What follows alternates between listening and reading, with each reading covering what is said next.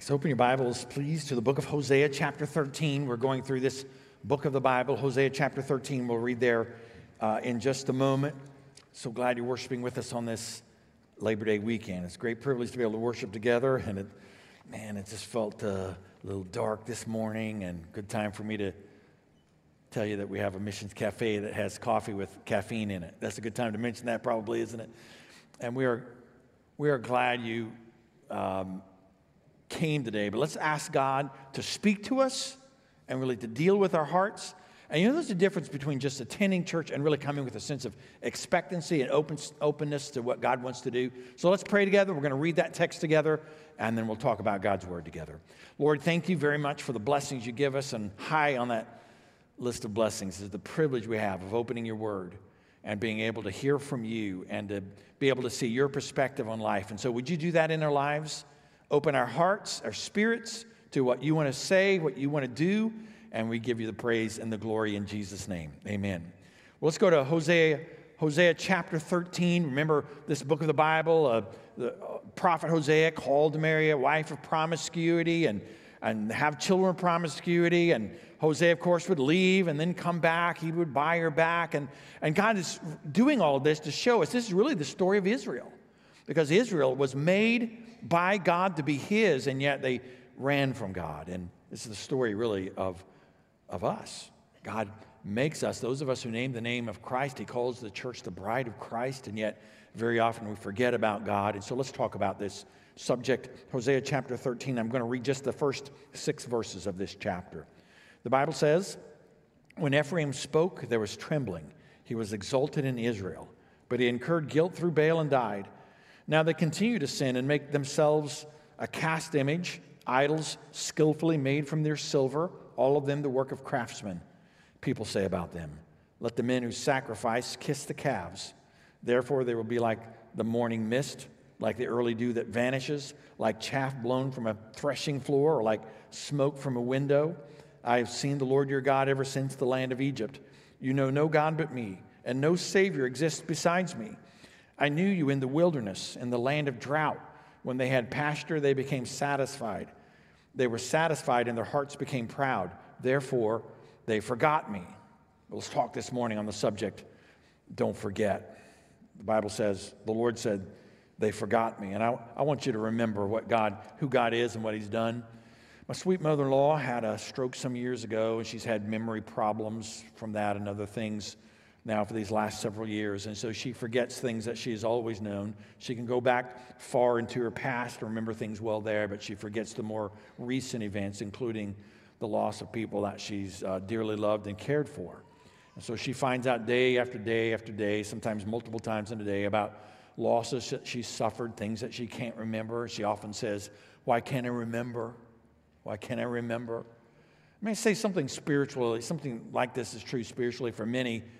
Even many who name the name of Christ, it's as though we forget who God is and forget what God has done and forget what God wants from us. It's a common story, and let's note some principles from this passage that teach us about remembering God, remembering what he's done. And there are three principles I'd like you to note with me this morning. If you're a note taker, let's write these down. Number 1, don't ignore your past. Don't ignore your past. Now, we can't live in the past, but we can learn from our past. God reminds us of the past. He tells us about the past so that we can learn from it. And let's go to verses 1, 2, and 3, where we see something of the history of Israel and their story and how God wants Israel to learn from their past, how God wants us to learn from their past. In fact, if you forget your past, if you ignore your past, if you don't learn from your past, there's a couple of dangers that come from ignoring your past. One is we repeat mistakes. So the Bible says, it tells us about the mistakes of both Israel and our own mistakes. Verse 1 says, "When Ephraim spoke, there was trembling. He was exalted in Israel, but he incurred guilt through Baal and died." Now Ephraim was the name of the son of Joseph, one of the sons of Joseph, and that became the name of one of the tribes of Israel. And sometimes that word is used to describe Israel as a whole, the northern kingdom as a whole. And the Bible is saying here that Ephraim, who had every opportunity to be great in Israel, every opportunity to follow God's purpose and past, didn't do that so well. The Bible says he incurred guilt through Baal and died. Baal worship, if you've read through the Old Testament yourself, if you do that at some point, you'll come across Baal worship fairly commonly in the days of the Old Testament. And the people, instead of just worshiping the Lord, would often make idols. And often Baal, this pagan god, became a god that they began to worship. Not a true God, but a so-called God that they would worship. And the Bible says when they did that, they incurred guilt. That's what verse 1 says. They incurred guilt through Baal and died. It's the story that we've seen over and over in the book of Hosea. You reap what you sow. And that God, who is a God who loves, God who is a God who cares, God who is a God who forgives, also is a God who is holy and just, and a God who rightly judges us. And that became the story of Ephraim. And we can learn from that. We can read through the Bible for ourselves. One of the gifts God gives to us is the opportunity to learn from the Bible, from the stories of the Old Testament. We can see all the mistakes of those who have gone before us. If you want to, you can learn from the mistakes of all the great leaders, all the great failures, all the great examples, all through the pages of the Bible. And God, by the way, have you noticed, does not cover those things. He doesn't pretend them away. He tells us the good and the bad and the ugly of history, and we have an opportunity to learn from it. Verse 2 says, now they continue to sin. This isn't just something that happened in the past, but God, speaking of Israel, says they continue to sin and make themselves a cast image, idols skillfully made from their silver, all of them the work of a craftsman. That is now, Baal worship wasn't enough. Now they just become idolaters, and they make beautiful images in their own hands, but they begin to worship them as though they were gods. And they even kind of mix true worship and false worship. People say about them, verse 2 says, people say about them, let the men who sacrifice kiss the calves. That is, kiss the idols while worshiping God. Go to the temple to sacrifice, but mix that with the worship of the idolatry. It's not as uncommon in our own day as we'd like it to be. So we sort of halfway worship God and halfway worship the world. It's not uncommon, is it? I mean, you probably can see that in the history of the Church of America, but you can see it if you want to beyond that, because it's not just the sins of others that we can learn from, but our own sins, from our own sins. And if you don't learn from your own mistakes and sins, you know, you're going to have you're going to make some wrong choices. You're going to have some failures, but God wants you to learn from them. This is a baseball area. If you're new to the St. Louis area, there's a lot of history with the St. Louis Cardinals, and this year's been a kind of an unusual season. The excitement level a little higher. Albert Pujols and Yadier Molina in the last years, and there's some milestones that they hit, and so there's been some excitement about it. But even the greatest hitters in baseball fail all the time. All the time. They pop up, they strike out. It happens all the time. And God is reminding us that we can use the failures, the mistakes, the problems of our past and the past of others to learn from them. So I want you to learn from the mistakes of others. Read the story of David, all the things God did in the life of David, but how he failed at a critical moment and how God teaches us through that. Or from the kings of the Old Testament, or from the prophets of the past. But I also want you to learn from your own mistakes and your own past and your own failures. It's amazing how often we just don't learn the lessons of our past. And it is not uncommon for us to repeat the same mistake for a lifetime. Did you know that? If that's you, listen, you're in plenty of company, because there's a tendency for us to never learn to overcome our past. The sins of our past often just stay with us. But God is reminding us of this lesson. I want you to learn. And you don't have to stay a victim to your past. And you can overcome. Did you know that? You can overcome. Maybe you've had a problem with anger, and your dad had a problem with anger, and your grandpa had a problem with anger. And if you could go back farther, maybe. But did you know you don't have to stay in that life forever? Did you know that? Maybe you've had some struggle with some sin in your life, and it just over and over the same sin. But you don't have to stay a victim forever. God wants you to learn from your own mistakes and mistakes of others, and they're great teaching tools for us. So danger number one of ignoring our past is that we can repeat mistakes, but the second danger is we can waste our lives. And that's really what verse 3 is saying to us. Therefore, there will be like the morning mist, like the early dew that vanishes, like chaff blown from a threshing floor, or like smoke from a window. You know, none of those things last. Mist and dew and chaff and smoke. We had a great opportunity to learn this lesson today. They'll be like the morning mist. Maybe it's going to go past the morning in this case, but this morning it was kind of foggy. I was out early this morning, a little bit foggy. But you know, if the sun comes out, eventually that'll just burn off. Or this time of year, it gets cool in the evenings, and the dew will be out on the grass, but then the sun will come out and burn it off. Or chaff. Maybe you have a threshing floor in your backyard, and you know this, but you know that chaff is the inedible part of the wheat kernel, and it has to be separated from the edible part before it's used. And so that winnowing fork would be used to throw it in the air until eventually the lighter chaff would be separated from the wheat, and then it would blow away. Or the smoke from a fire where you're cooking in your house and you open the window and it blows out. These are all short-term things that don't last and that don't stay. And the Bible says, if we're not careful, we'll just waste our lives. We'll just waste our lives. They'll be like mist or dew or chaff or smoke. So don't ignore your past. The pain, the problems, the difficulties, the struggles. God can help you to overcome your past, to grow from your past, to learn so that your tomorrow is a better tomorrow. And I want you to note this. Unlike the mist and the dew and the chaff and the smoke, what you do for the Lord will last forever. Did you know that? The Bible says you can't give away a cup of cold water in the name of the Lord without having an eternal reward. It lasts forever. There's this guy named Count Zinzendorf, was his name? Count Zinzendorf. You like that name? Great name for if any of you are thinking about a children's name, Zinzendorf. So Count Zinzendorf was a couple hundred years ago, was a church leader and really helped in the missions movement and what's called the Moravian missions movement, was influential on guys like Wesley and Whitefield and others. And he said this.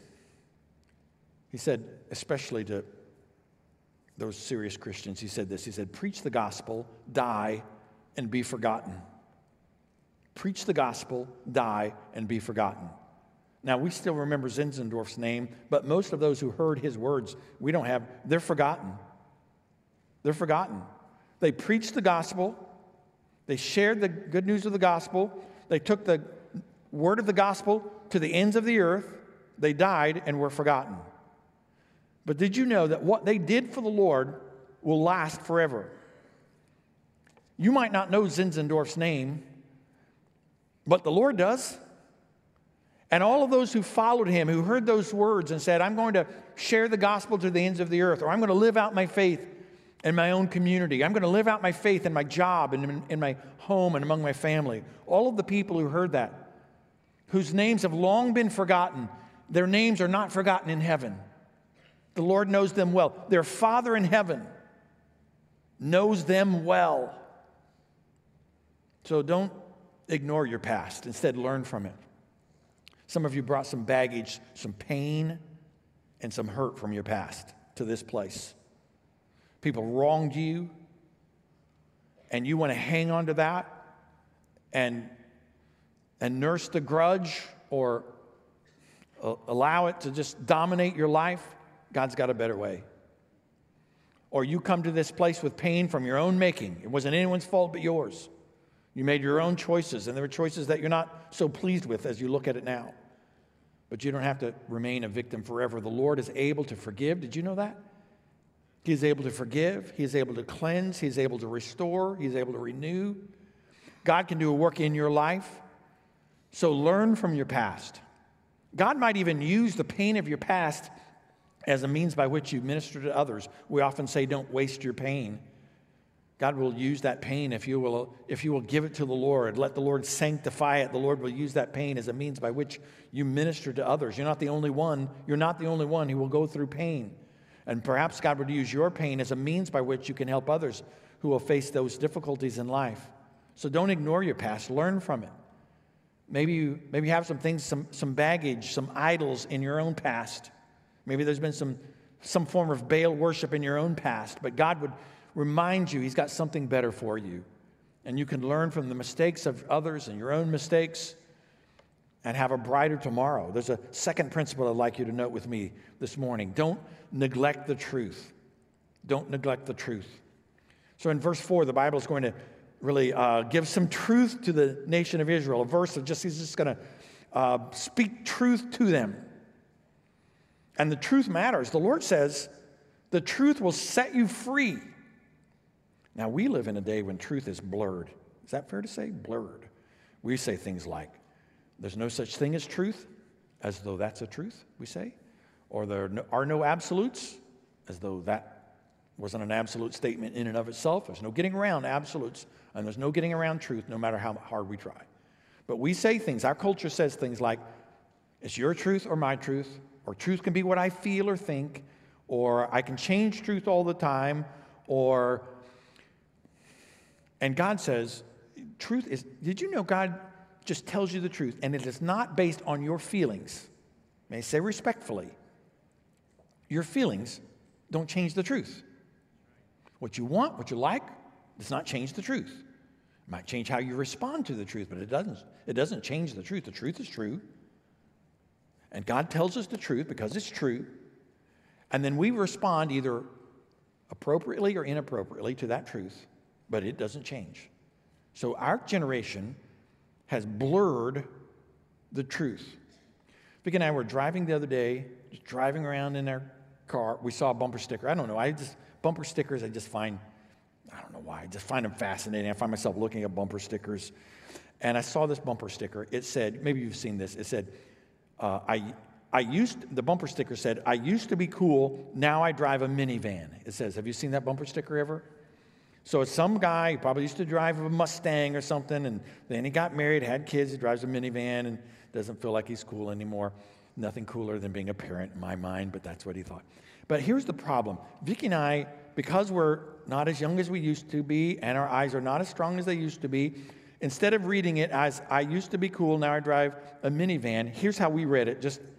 Our eyes were a little blurry. And we said, both of us read this way, and we started talking about it. We thought it said, I used to be cool, now I drive a human. That's what we thought it said.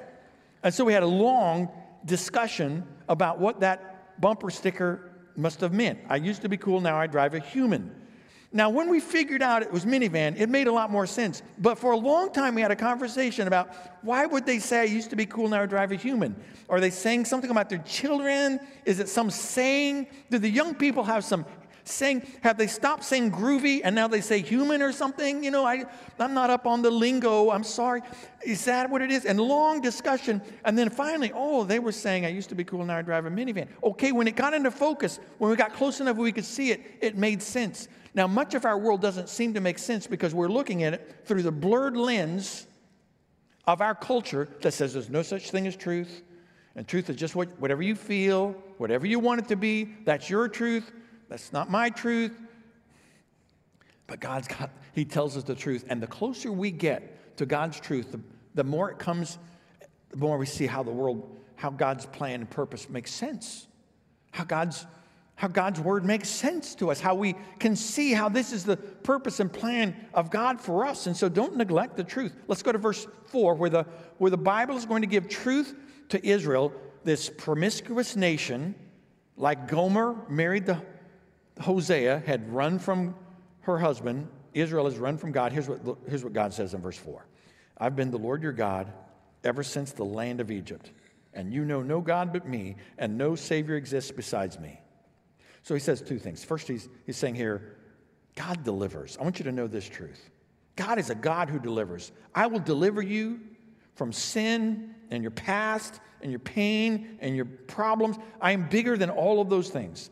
He said, I've been the Lord your God ever since the land of Egypt.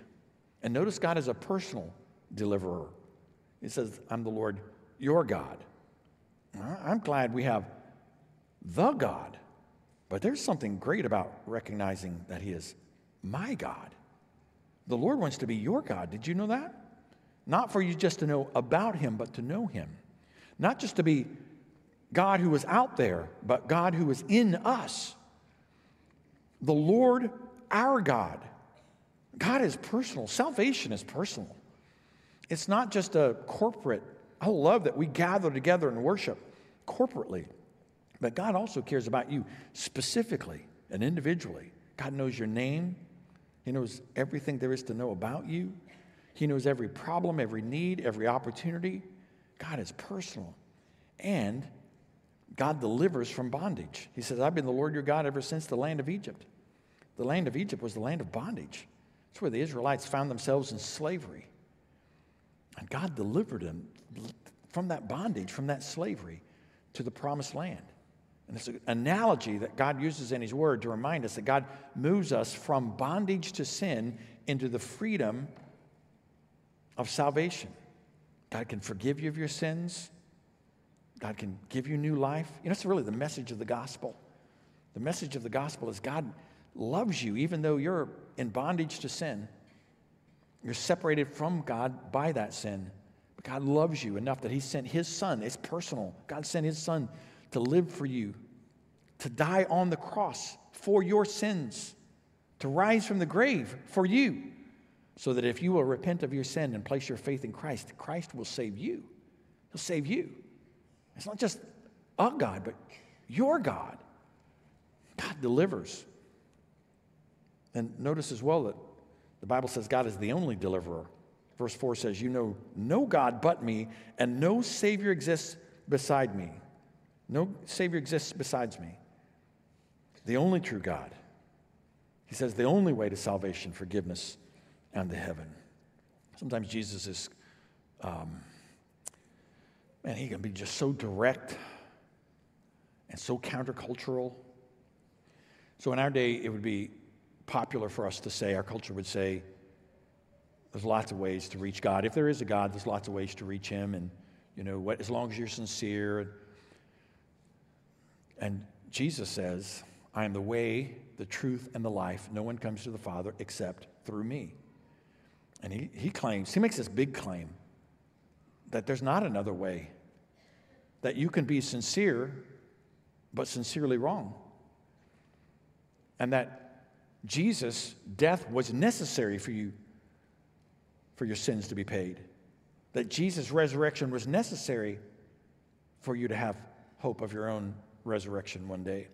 That Jesus is the only one who can forgive you and save you, the only one worthy, the only one capable, the only one willing.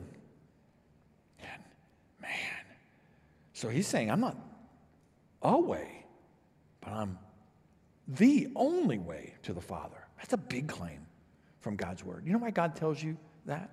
Because it's true. You'll never be able to get to heaven because you got nice enough, and God said, oh, look, man, you're right. I'm going to ignore sin now and just change my mind, ignore sin, and just because you've really been nice lately. Or because you went to church enough times. I'm just going to say religion will be enough. You just do, just cover on the outside, just look, smile at the right time, dress up, look good on the outside. I'll just ignore the inside. No, God says, I am the way for you to find life and meaning and purpose. God just tells you the truth. Sometimes the truth isn't that popular. Have you ever noticed that? Sometimes it's just not that popular. But it doesn't stop it from being true.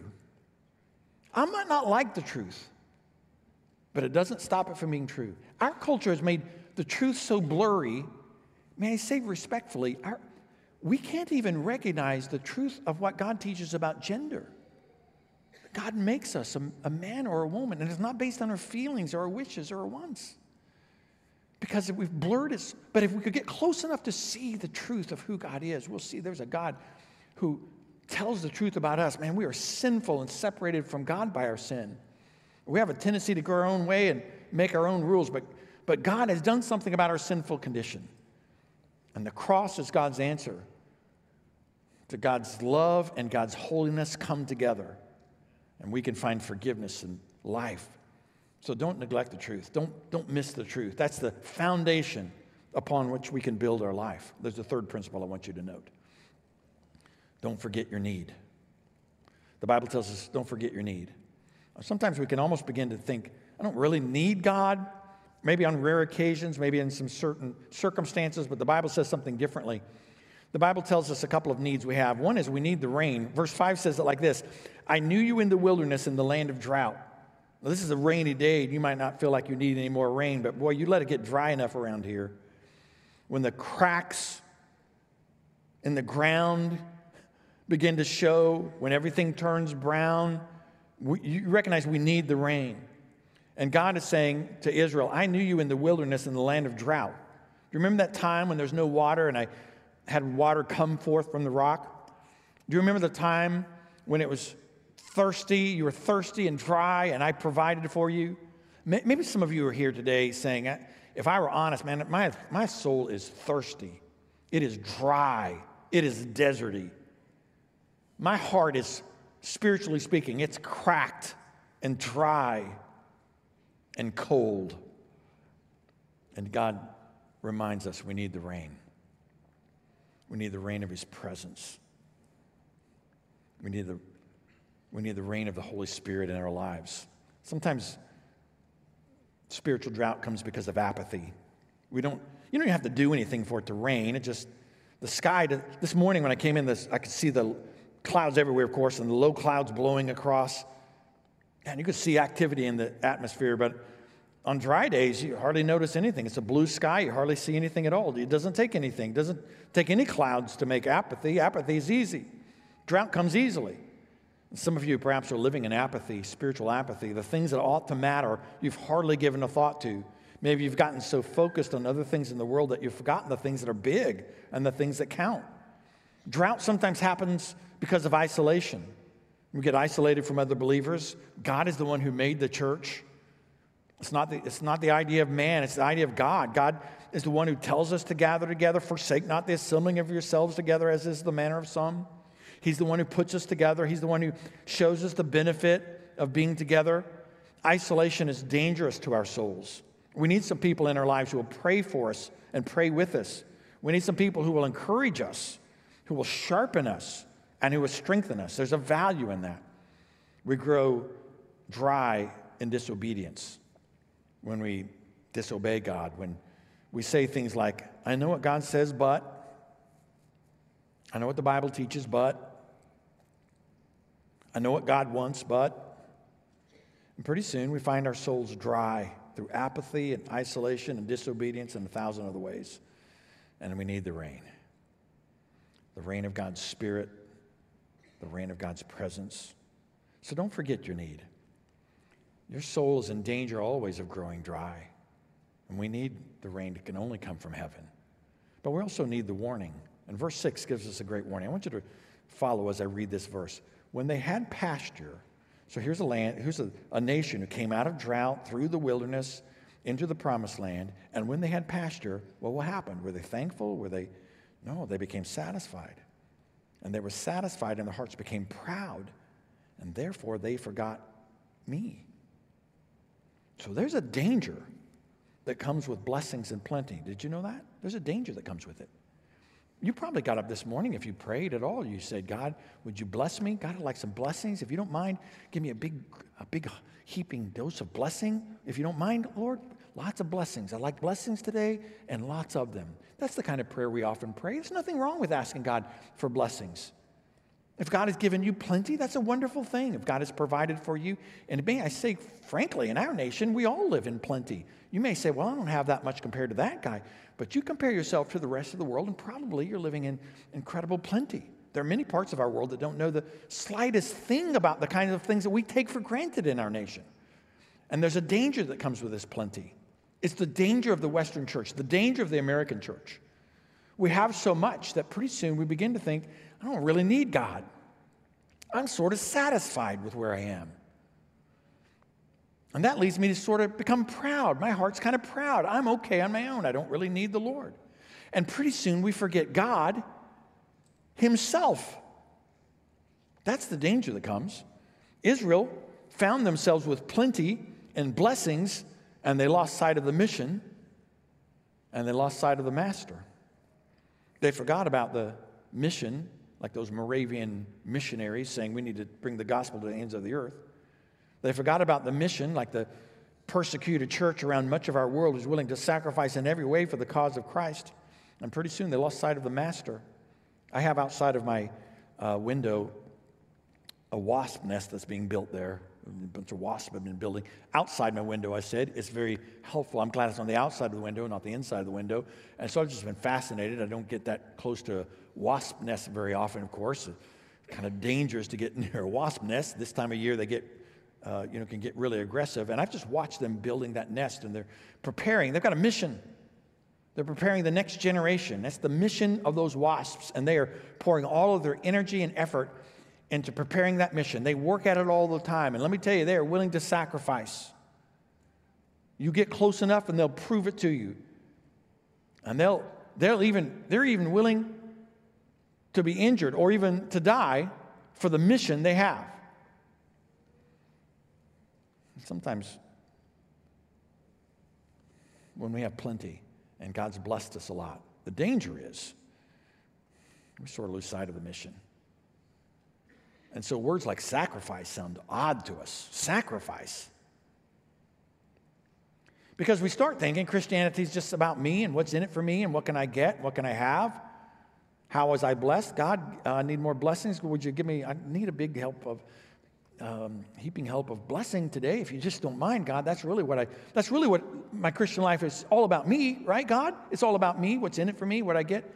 And God keeps reminding us there's a mission far bigger than that. And all the blessings I've given to you are so that you will bless. And all I've done for you, all I've given to you is so you will give. And I want you to think of others and not just yourself.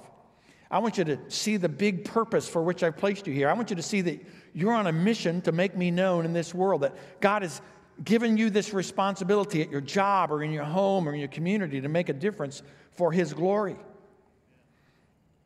And so the Bible says, if we're not careful, we lose sight of the mission. And when we do, we lose sight of the master. And we get satisfied, the Bible says, just complacent. I'm okay where I am, even though my heart is dry and cold. And then we get proud, as though we don't need God. We can do it on our own. Instead of humble, instead of recognizing our weakness and depending upon God's strength, we start thinking it all depends on our strength. And then we lose sight of the master. The Bible says, therefore, they forgot me. Listen, it's happened. We forget. I wonder if Hosea ever wondered this about Gomer. You know, Hosea is the prophet. He's told to marry a wife of promiscuity, this woman named Gomer, and he does. And she lives, even after their marriage, a life of promiscuity. And I wonder if he ever thought to himself, I wonder if Gomer ever thinks of me. I wonder if she remembers how much I loved her, how much I sacrificed for her,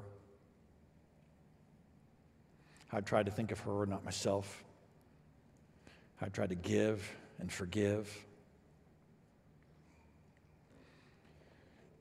Do you think God ever thinks about us and looks at our heart with amazement that we forget so quickly how much He's loved us,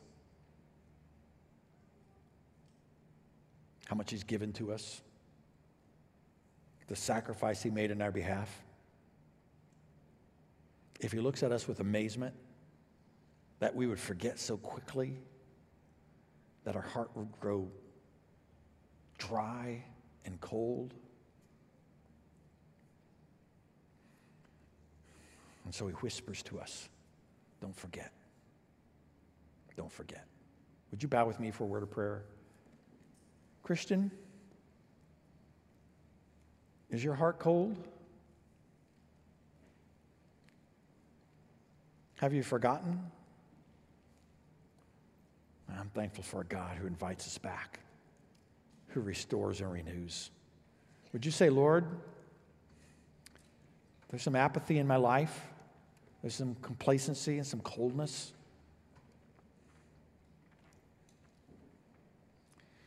Lord, if I'm honest with you, I know that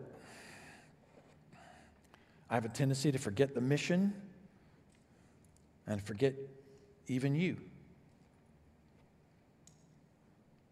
But you know the Lord has never forgotten you. And he still loves, he still forgives, he still restores. And if you'll come back to him, you'll find forgiveness full and free in Christ. Say yes to him today. There's some of you here who need to be saved, and when I talked about the message of the gospel, the Holy Spirit did the work of convicting you of sin and righteousness, and in your heart you knew that you had sinned against God, that God is a holy God. And God does that. The Holy Spirit does that in our lives to help us to see we need him. And I wonder today, wouldn't you say, Lord, I want to turn from my sin. I want to place my trust in you who died for me and rose from the grave for me. And I'm going to receive you as Savior. Christ will save you. And Father, I want to thank you for this great book of Hosea that's reminding us of these truths that we need. We recognize, like Israel, like Gomer, we have a tendency to forget. We allow apathy or busyness or complacency or disobedience to get in our life to such an extent that we hardly think about you. We get satisfied and proud and forget our God. And so, Lord, would you this day call us back to yourself? Help us to remember what you have done, to remember who you are, so that we can become all you want us to be. And we pray this in Jesus' name. Amen.